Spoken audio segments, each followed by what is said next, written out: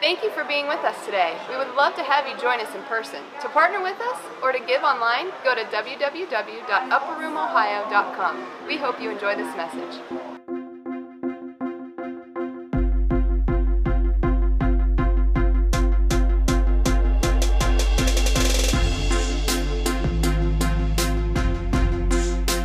And then, like I said at the end, we want to create a lot of opportunity for questions and answers about us, our life, our journey, things that maybe you're facing. And we love to get real this week. And every year we do this. So we just speak for a little bit, have you catch up to where we are. We're a real place here. We're authentic, we're genuine, we're transparent and vulnerable. And we want you in on this. And we've learned this: vulnerability attracts vulnerability. Freedom attracts freedom. Just like joy will attract joy. And hope attracts hope. So we just love to share our story, and hopefully in that you'll have the courage to be vulnerable and get real and get some things dealt with too. But Q&A, we love it. There's no plants in here, all right? We did not script any questions. There are no plants that we've placed in here. I know so many friends that do that in their churches. Like, yeah, we had Q&A. Dude, you planted 10 questions in there and you already had your answers written out. That's not fun. That's not an adventure. So absolutely, any question you can ask in a little bit. All right. And we can say, no, I'm not going to say that or answer that. And if we sound really smart in these answers, we may post it on Vimeo. But if we sound really dumb, we'll just leave that out. We'll have Amy cut that out. Be like, hey, could you cut that one question out? My answer was terrible. All right, Genesis 12, 1 through 10. All right. Now, this is just a fun story. It was kind of like the adventure we were on. Now, the Lord said to Abram, go from your country and your kindred and your father's house to the land that I will show you. All right.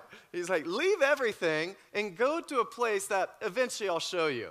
But surprise, I'm not going to tell you now.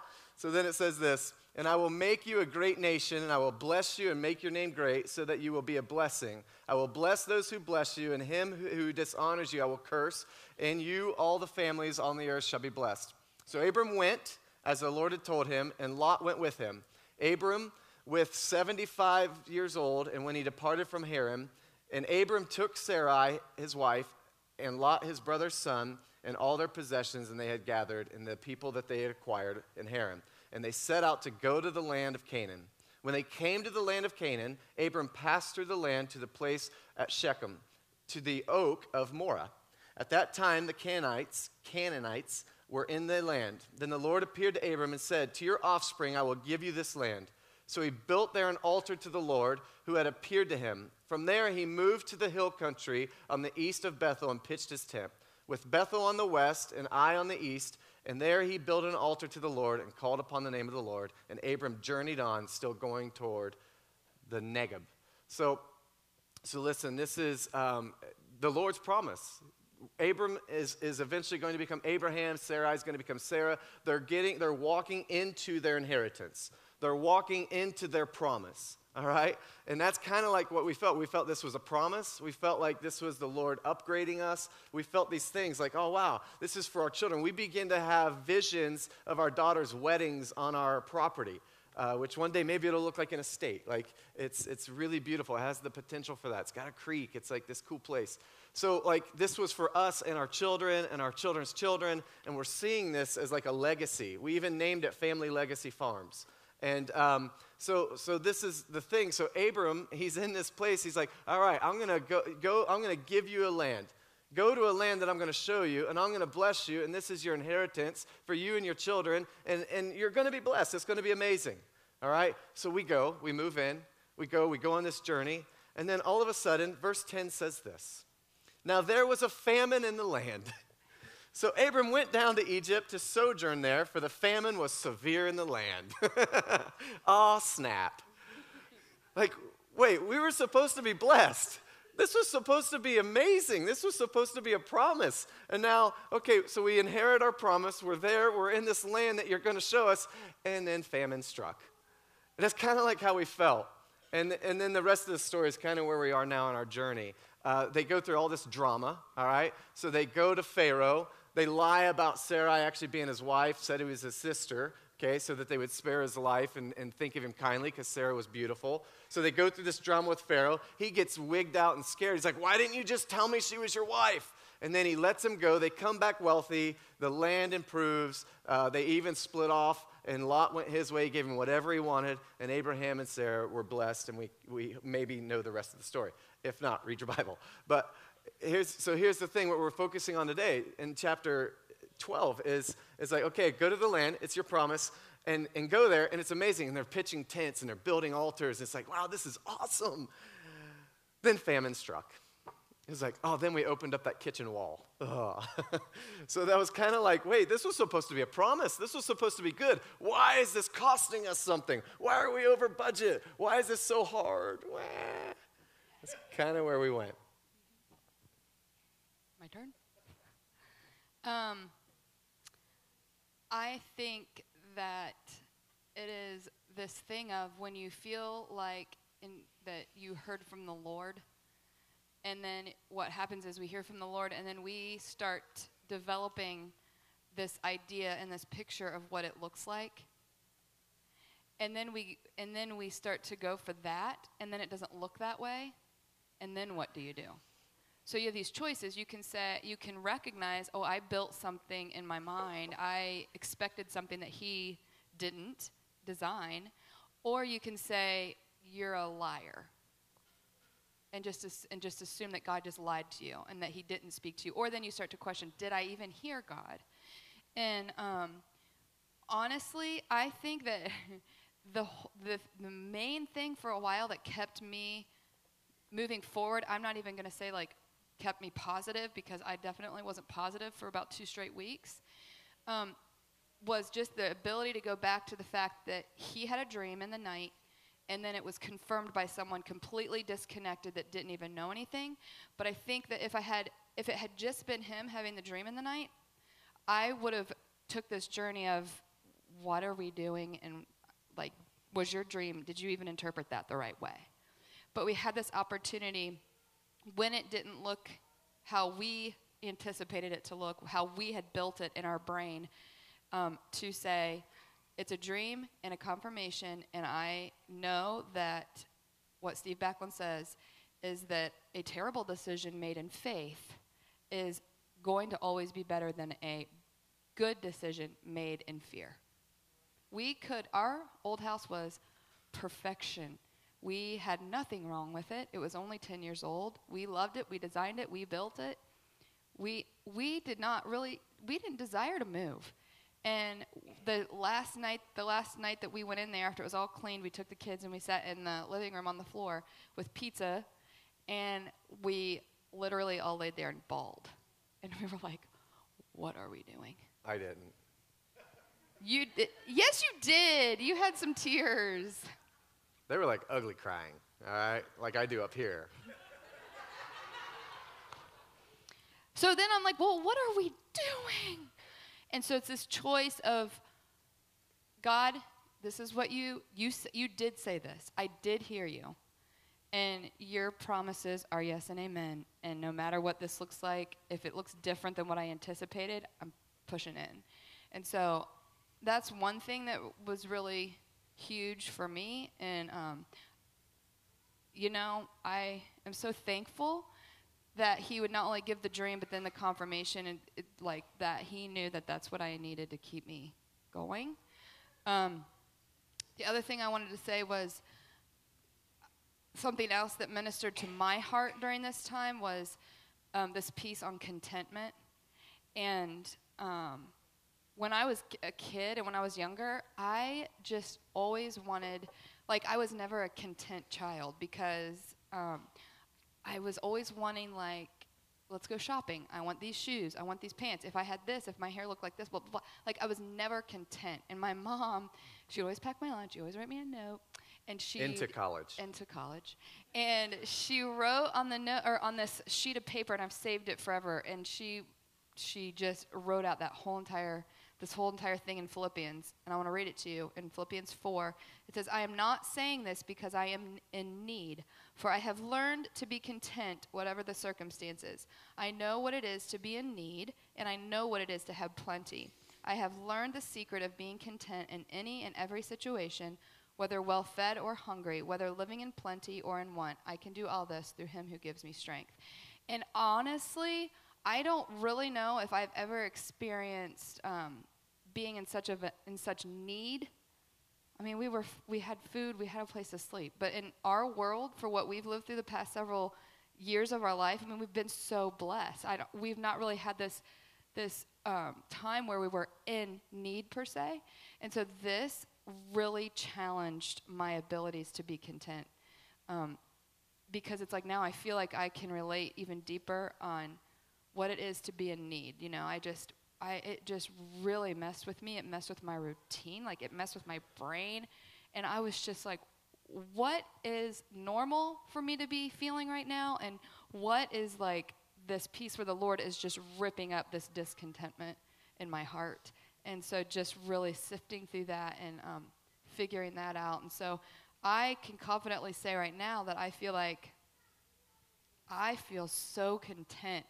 Do I desire for our curtains to be hung? Yeah. I mean, we would probably like privacy. But we're all the way tucked away, so I guess no one's looking really, but maybe. And so, yeah, there's things that I desire, but I'm so content, you know? And I feel like this was a journey and an opportunity for me to understand even deeper, like, contentment and getting that worked out in me. Yeah, it's so really, honestly, just to kind of summarize, it was a journey of trust and faith. So what do you do when things aren't working out the way you think they should? What do you do when things aren't in the timeline that you think they should? What do you do when now you have a divorce in your history? You know, that isn't the way you anticipated. No one wants to go through that. That's emotionally draining. It's stressful. It's hurtful. It's hard.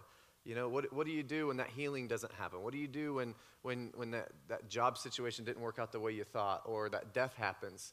And honestly, what we've learned is no matter like what we see or feel, God's good. Like, this wasn't God. This wasn't God punishing us or setting us up for failure. Like, hey, let's make you operate on 3 hours of sleep for 3 straight months, you know, every night. Yeah, but let's just say something here. Oh, we have choices. God doesn't say you have to just function on 3 hours of sleep. We're like these, what would you call us? Intense people. And we just go hard. And we don't stop. We are not... Maybe that's a contentment issue. I don't know. But we're like, we got 2 weeks to get this house gutted, remodeled, all the wallpaper down, all the walls painted, all the carpet laid, all the flooring down. I legit thought I could do it in 2 weeks. And I kept saying, I don't think so. Like, legit. I was like, I think we can do this. We got 15 days. We can do this. And everybody was so gracious, too. They're like, now, Aaron, it might take a little more time. There might be some ongoing projects. I was like, no, man, we got this. We're simming strong. So we worked 24 hours a day for 2 straight weeks. Yeah, so anyway, it was really a journey of trust. So the moment we start to feel let down, like, we realized he was there. The moment, like, things started to maybe take a fork in the road, like, we still realized he was there. And we still realize he's good, and we've just trusted through the process, and we've had faith increase. And but the other thing is, like, we've learned that he's so kind and generous, even though we don't deserve it. And it kind of leads back to the point of this series that we're on is, in Romans 2:4, his kindness lead men to repentance. What we experienced in those 15 days blew our minds. We had over 45 people show up from here to help us. Some people working till 2 in the morning with us, just giving their lives, sacrificing, you know, getting babysitters for their kids so they could help us paint. And I'll be honest with you, we experienced kindness on a receiving end for the first time with masses of people and food and just help and resources. And people say, man, you need some gravel there. I've got a dump truck. I'm just going to bring some gravel. Like, it was absolutely amazing. And we're like, wow, man, the Lord's just really cashing in all those deposits we made. You know, and it wasn't that we've ever done anything to get anything, but for the first time, we actually needed help. As much as we did and never want to admit, we needed help. And I'll tell you what, it's the same thing we talk about with Christy's story. The moment, sometimes you don't know what you have until you need it. Sometimes you don't realize how good you have it until you need that aspect of it. And that's what we realized. It was the kindness of people that allowed us to grow in God and realize that, wow, we can't do this on our own, and we're part of a family, we're part of a movement that is way bigger than us, we're part of a community, we're part of covenant people that are willing to sacrifice their time so that we can be blessed and actually move into a home. And I have 45 people. I'm talking hours and hours and hours. Some of you sitting right there were extreme help, you know. There was one night, like, I was just done. Like, I was just like, man, I don't know if I can do this push. And I just needed to tile this little bathroom. Like, it's literally 3 foot by 4 foot. It's this tiny little bathroom underneath a staircase. And Tyler texts me. He's like, hey, man, what are you doing? I was like, man, I'm getting ready to tile a bathroom. He's like, on my way. And just showed up. And he helped cut and do some things, but more so it was the companionship. It helped me keep going. And that was the thing. And that's the benefit of being in something bigger than you. We're not lone rangers here. We were never meant to do life alone. We were never meant to do this journey alone. Like, God created a family. You know, he created a family. He created this community called the bride, called the church, and called people, and its covenant. And so that was the biggest thing for us, is like the kindness of God was truly demonstrated to us through the kindness of people. Let me read this verse. Go ahead. Well, I was just going to say, I want to just reiterate, like, our thankfulness. Like, thank you. You know how you helped us, and you know the hours that you spent with us, like that same bathroom he's talking about. Just the other day, I was in the bathroom, and I was picturing Lisa painting, because you were painting the trim in that little tiny bathroom. And it's like... You were in the bathroom, going to the bathroom, you were picturing Lisa. I'm sorry. It's like painting the trim. It's not weird. It's just, I was just imagining, like, all the help. And I want you to know, like, our thankful hearts in that. Yeah. And just... So many of you. Thank you so much. It's just, and it is this whole picture of family. And I'm so thankful that God would allow us to be on the receiving end of it. Man, we are overjoyed when Christy shares her story and that she was on the receiving end of that and how that blessed us too. But like, this was just a wow moment. It's weird when you're always used to the one that's giving and pouring out and helping others, and then you get to be helped. And it was like, it's not comfortable at first, but then it's like, wow, we are loved. It's so nice. It feels so good. And it was good. All right, let's end with this and then Q&A. Colossians 3:12 says this: Therefore, as God's chosen people, holy and dearly loved, clothe yourselves with compassion, kindness, humility, gentleness, and patience. And I'll be honest with you, that is exactly what we grew in our process. And it's God's instructions. It's Paul writing, saying, therefore, God's chosen people, you are his chosen people, holy and dearly loved. Clothe yourselves. He's saying, now put this on. Make sure you're intentional about this. Be compassionate. Be kind. Be humble. Be gentle. And be patient.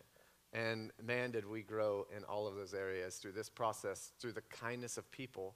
And for me, probably the biggest growth was that patience and that humility. That's what I was going to say, being humble. To be on the receiving end is, this opportunity for people. Like, how your home is your home, and it is your safe place, your unwind place, your, like, how you do your life. Like, you have your quirks, you have your space where your things go, and you have just this idea, like, you have your routines, you have all of these things in line. It's like your place, right?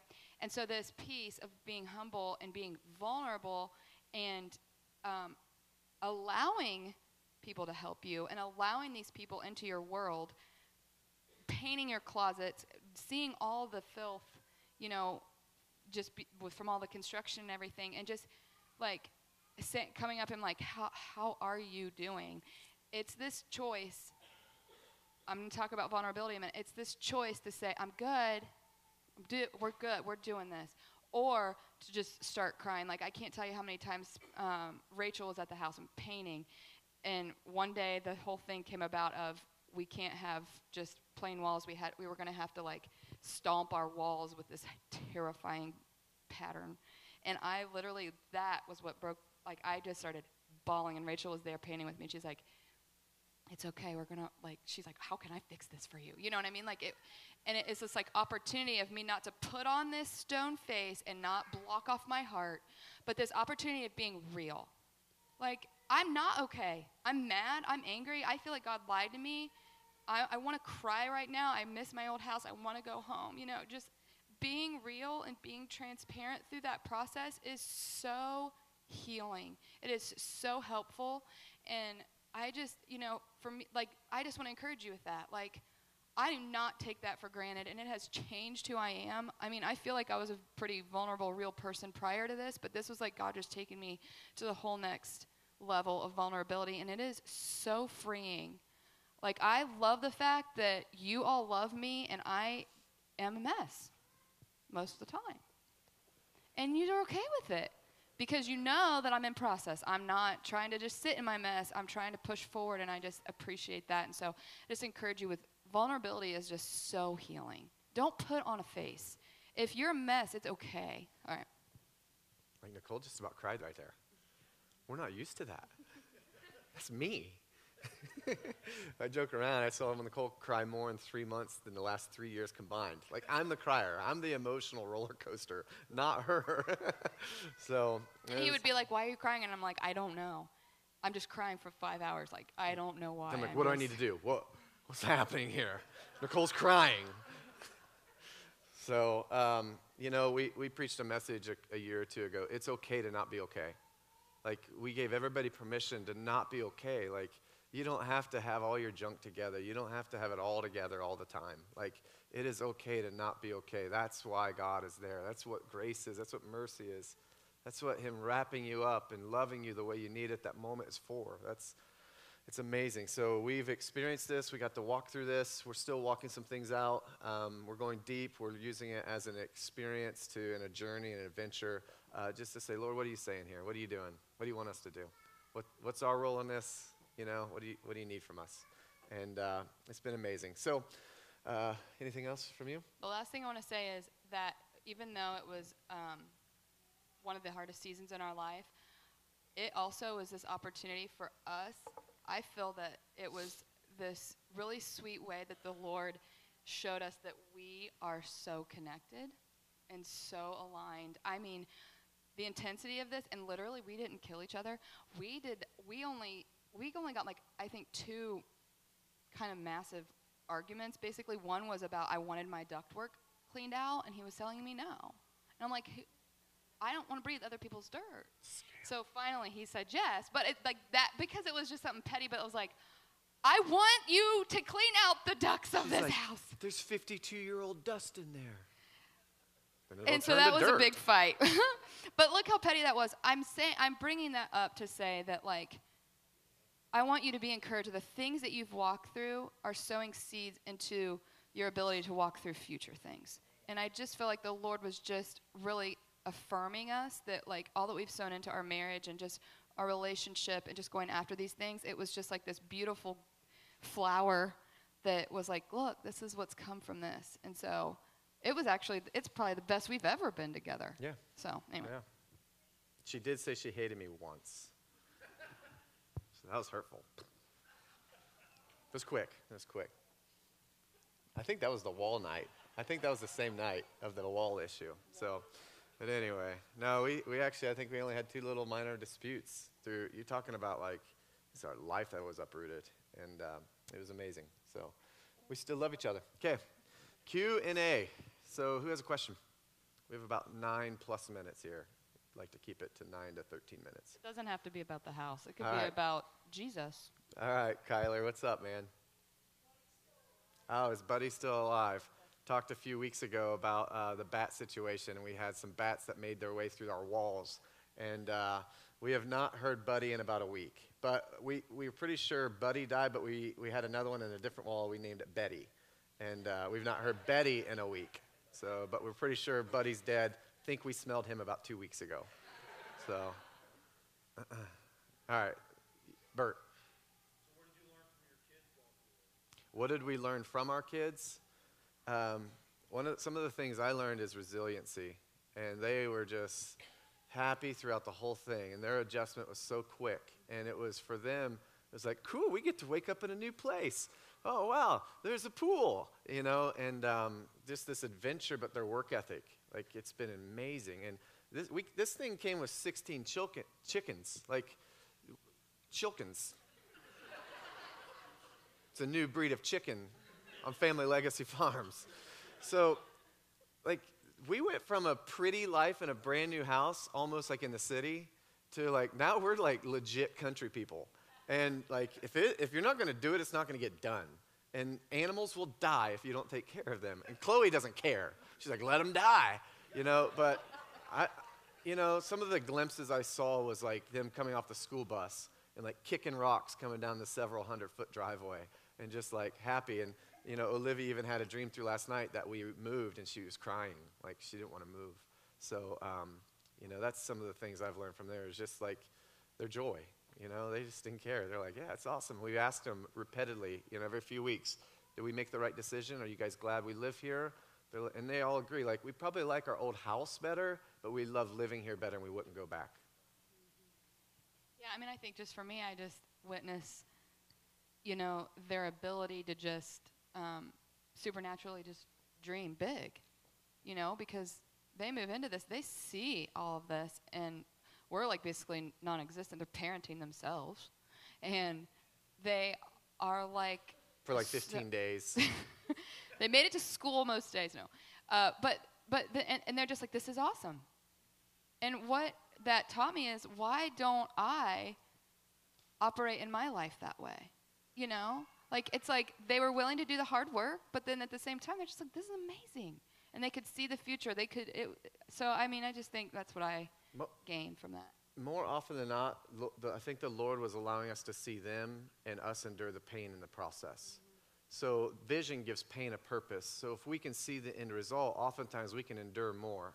So when I'm seeing them walk down that driveway, or we posted a video last Sunday, it was clean out chicken coop day, that really nice weather day, and like Hadassah, she's 4. She's the one that will take the chickens and get them off the eggs. Everybody else is afraid of those chickens. So this video, check it out on my Facebook or Instagram. It's hilarious. So she won't do it, and she's like, they're getting her all worked up and scared. So Evelyn grabs a chicken, and she's trying to hand it to Hadassah, and Hadassah's like, ah! And then like pets it and like, no, I'm not taking it. Then all of a sudden we're like, Hadassah, you can do this. You're the one. And she goes in, there's this black chicken they're all afraid of. And it like pecks at him and stuff. She grabs in, she one-hands that thing, picks it up, and throws it out basically.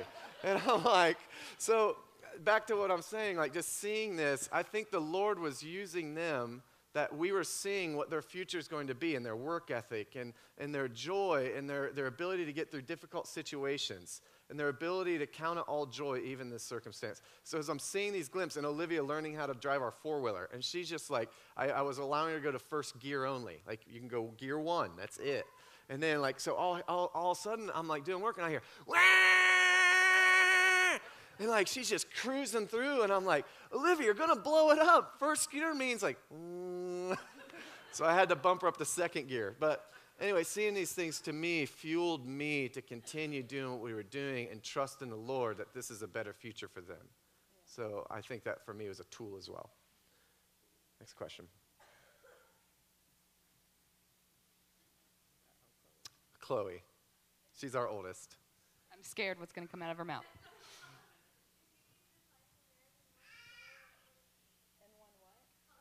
If you could define your marriage in one color, what would it be? Did you just research this on Google? Like, you did, didn't you? Oh, okay. I'll think of a color, you think of a color, and on 3 we'll say it.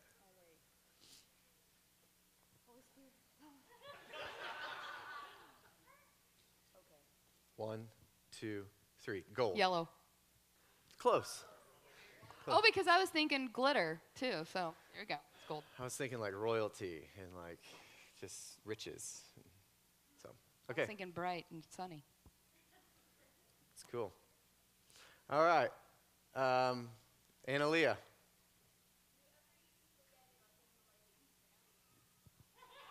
Never have done that.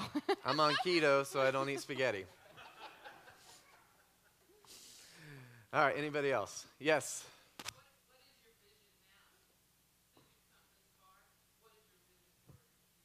What is our vision for the future?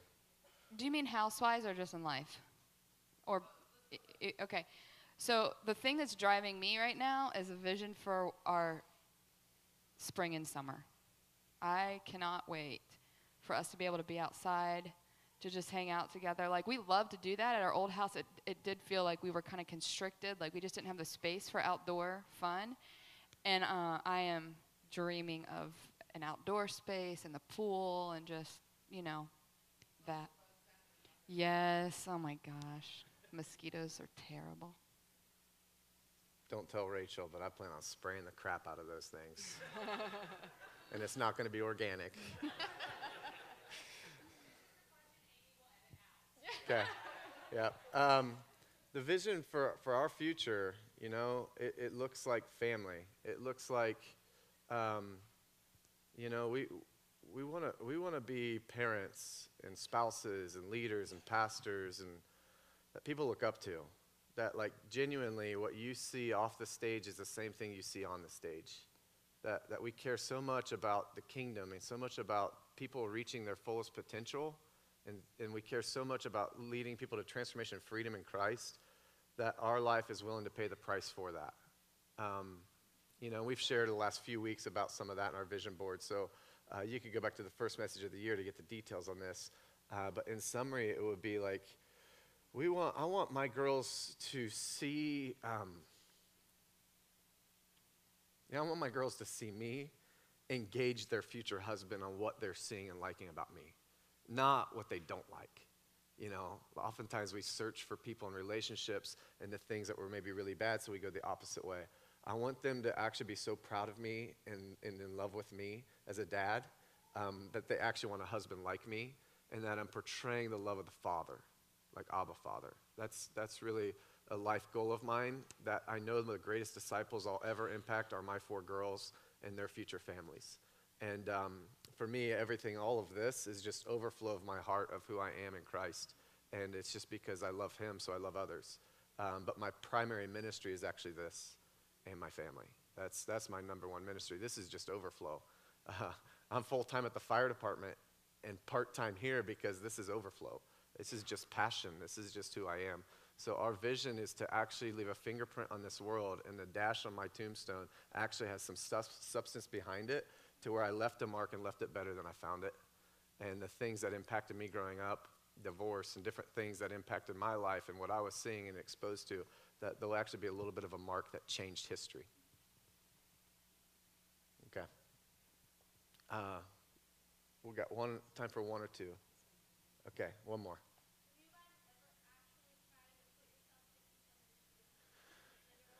Yes, I wear his giant camo rain boot things all the time in the mud.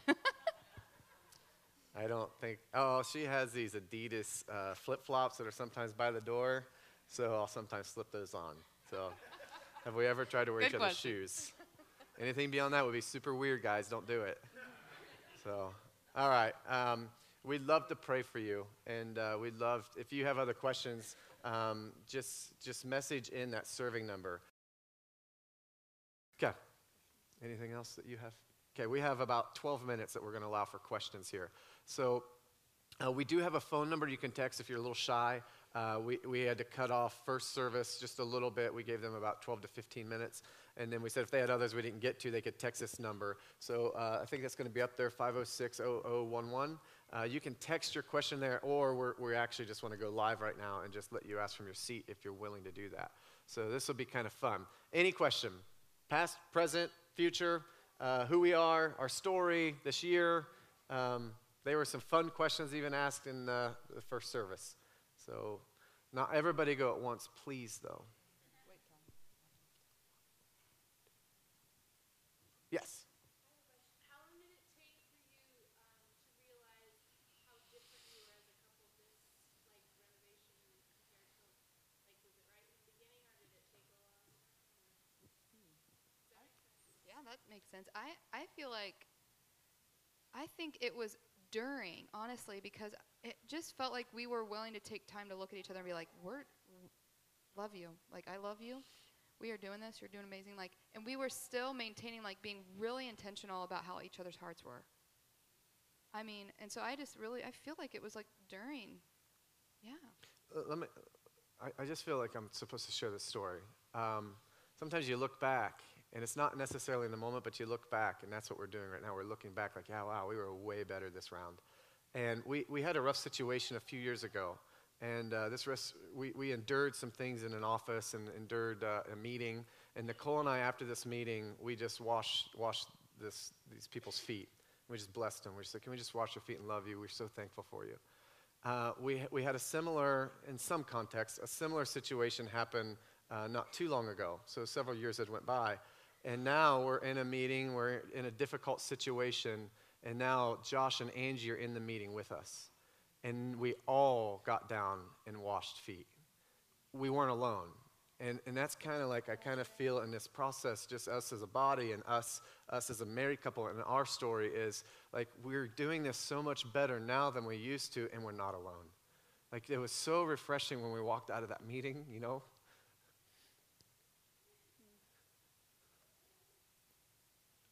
I don't know if it was that day or like the next day, and Nicole and I were processing that meeting we had, and we're like, wow, that was so much easier not having to be alone in there.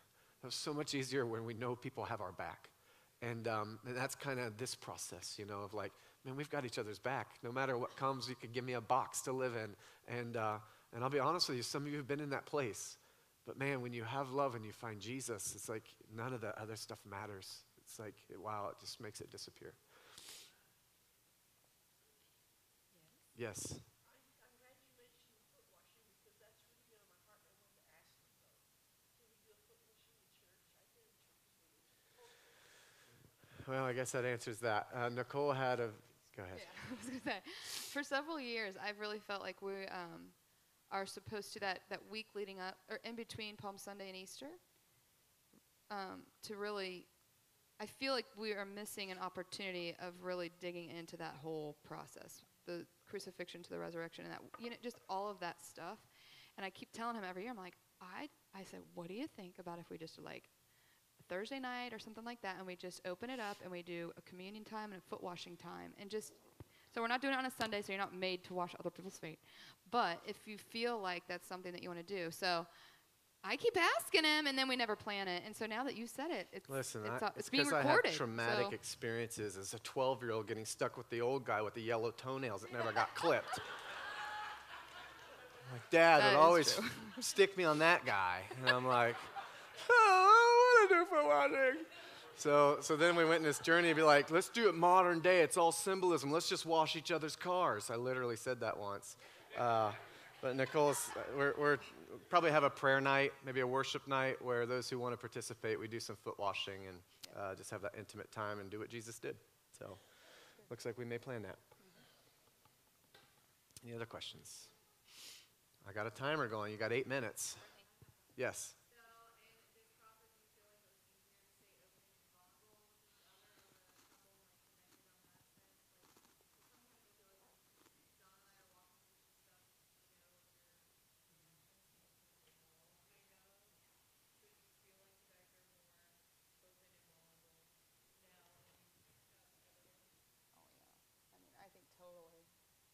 I agree with you. Like in the past, it would have been this thing of we would both just stuff, you know, our stuff, put up a wall, and just keep powering through.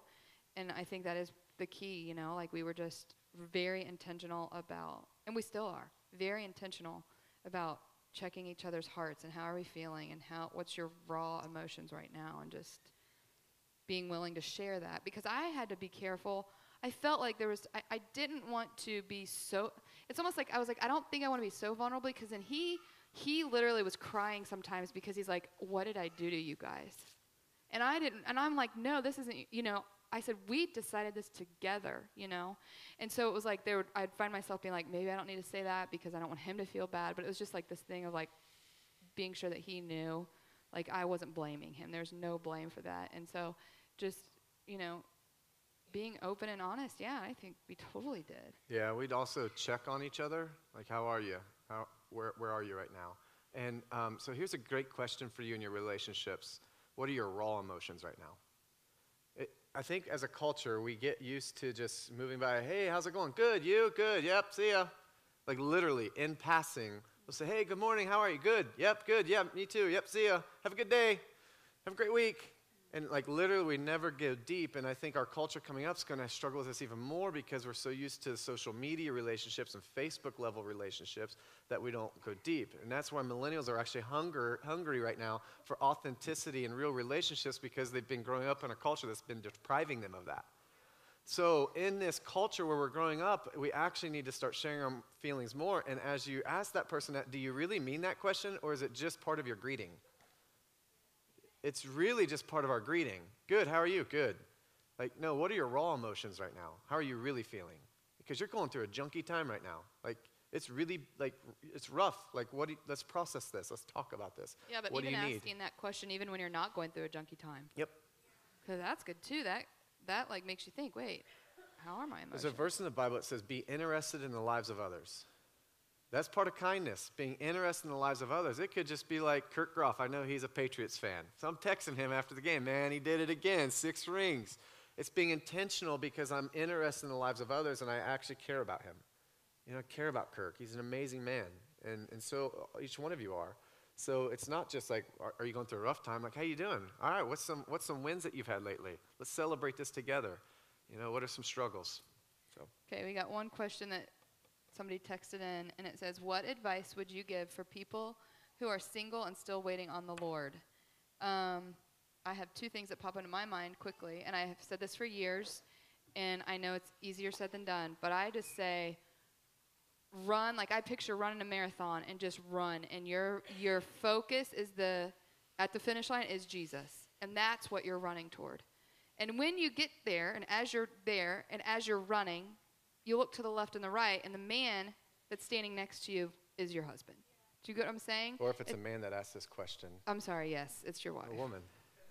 If it's a woman, you get what I'm saying. So we're pursuing Jesus. In our pursuit of him, then the spouse naturally aligns. I fully believe that. I genuinely fully believe that, and I think Brianna and James are a phenomenal example of that. And so if you want more in-depth on that, I'm just saying, go talk to them. Raise your hand.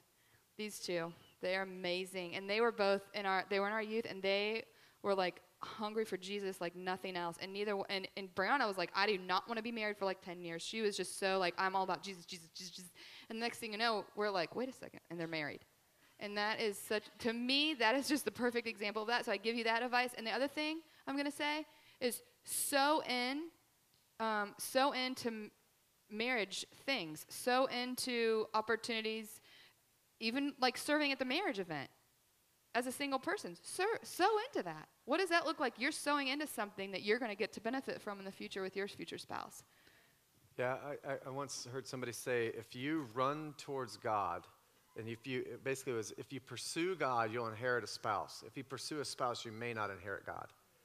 It's running towards God, and the equally yoked part means, like she's talking about, you just look to your side. Who's running with you at that pace? And that's who you're supposed to probably, it could be a friend, could be somebody that's just there, like, wow, oh, cool. Because as you're pursuing Jesus, you make choices that Jesus has you make. And then that path leads you to your spouse. If we're not pursuing him, we're making choices that aren't on his path, and then we're searching for somebody that's not there, or we're finding the wrong person or whatever. This is great spiritual answers, but the practical side, you got to actually, like, get out there. You know, like, get off your video game and start talking to people, you know, or whatever that is. The other thing is, like, for young adults, we have the gathering. Like, we are full on knowing that is a plan to connect people to a spouse. And trust me, that's a much better place than the bar. Get involved in the church, serve, you know, do some stuff. And so on a practical side is you actually do have to, like, get out there. So meet people and go out of your comfort zone a little bit, but make sure that maybe it's friends of friends. And but I think sometimes we looking for love in all the wrong places. All right, we have another question here. 2 minutes and 14 seconds. How do the 2 of you make time to focus on each other in the busyness of life? That's one we're working out. We're in process on that. And it's basically putting each other first before anybody else. I was just telling Nicole last week, this alarm's going to go off, so let me pause it for just a second. I was just telling her last week, she's like cramming in her schedule, meeting with all these people all these days. And like, because we're going on a trip, we're going to Cancun for a couple days. She's like, I want to get all this knocked out before we go. That way I don't have to think about anything when we're there. I was like, baby, this is a marathon. Like, just tell people you can't meet for 2 or 3 weeks. And so she's like sacrificing herself just to make sure, like, because she's a great leader, she's a lover, and she cares about people. And but sometimes it's actually putting that to the side to love ourselves more. We're okay to tell you no so that we can tell each other yes. And that's one thing we need to be better at, just to be really honest with you. My first ministry is my home. This is just an overflow from the ministry in which that I'm actually called to, and that's first husband, second dad, then you guys. And that's just our priority. So we take time out. So practically, and I got to be done here, but practically, we try to do one date night a month. We try to have one evening a week that we have some time. And then we try to do one family night of something a week. And then we do sporadic things with the kids. We're surprising them and taking them somewhere this weekend because we live a busy life, all of us, all 6 of us. One thing I don't want to forget to say is go to bed together, as long as your work schedules allow for it, as much as possible. I'm saying, like, he works during the day, so we always go to bed together. Like, we found out in the first couple of years of our marriage what was one big root and issue of all of our issues was we'd go to bed at separate times. I'd go to bed and he'd be up, or he'd go to bed and I'd be up. And that, to me, I feel very strongly in my spirit that as a married couple, as best as you can, to go to bed together. It's just really something that's very important about that. Patty shared last night, and then we've got 2 quick questions to share. No, we'll do it. No more questions. We'll answer them on Facebook. You can put them on Rachel. Facebook. We'll answer them. But here's the deal. Patty shared this thing, and it goes along with one question. How do you argue? How do you fight? And Patty says, never go to bed angry. Don't go to bed on your wrath. So always go to bed together, which also helped me. I struggle with a lot of temptation with pornography. So we go to bed together, and then it also helps with that. But we fight. We learn to fight fair. And that means, like, when I was abusive, if I'd blow up and go crazy, then I'd just leave. And then she wouldn't know what state of mind I was, if I was going to go drinking, if I was going to be at a bar, and I would leave for hours and not answer my phone or anything. I learned that was so disrespectful and selfish. So now when we fight or have an argument or disagreement or a heated discussion, we learned each other's needs and what we each need. And now it's very few and far between that it gets to that level. But really what we do is just communicate, and I know that I can't leave. Now, I might have to step away for a few minutes, go to another room in the house, but I'm not going to leave that house. We removed divorce from our language. Literally, I heard Matt and Amy say that once. Literally removed that word from our vocabulary. That we're not going to threaten that. That's not an option for us. We cannot go there. So doing some things like that. So did our house sell fast? That was the last thing. I want to answer this because it's imperative to the story. It was the last thing. We just went through the whole process asking God to open doors or close them if we weren't supposed to do this. We put our house on the market almost $20,000 higher than what we thought we'd get out of it, and we had 2 full offers within a couple hours. And it sold above what we were asking for, thanks to a really great realtor in the church. Woo! So anyway, yes, it sold right away, and that's it. So sorry, there's more coming in, but we love you. But let's stand. We want to pray for you. We want to pray for you. And then don't forget your hugs, your calendars, and Jay's book. Okay, just grab somebody. Grab your spouse if they're next to you, or just somebody around you. I feel like what we are praying for today is unity. Unity. Just hold the person next to you, like unity. We're in this together. We're family. We're kin. You know, it's part of the kingdom. We're kin. It's part of kindness. We're kin. You know, we're family. We're in this together.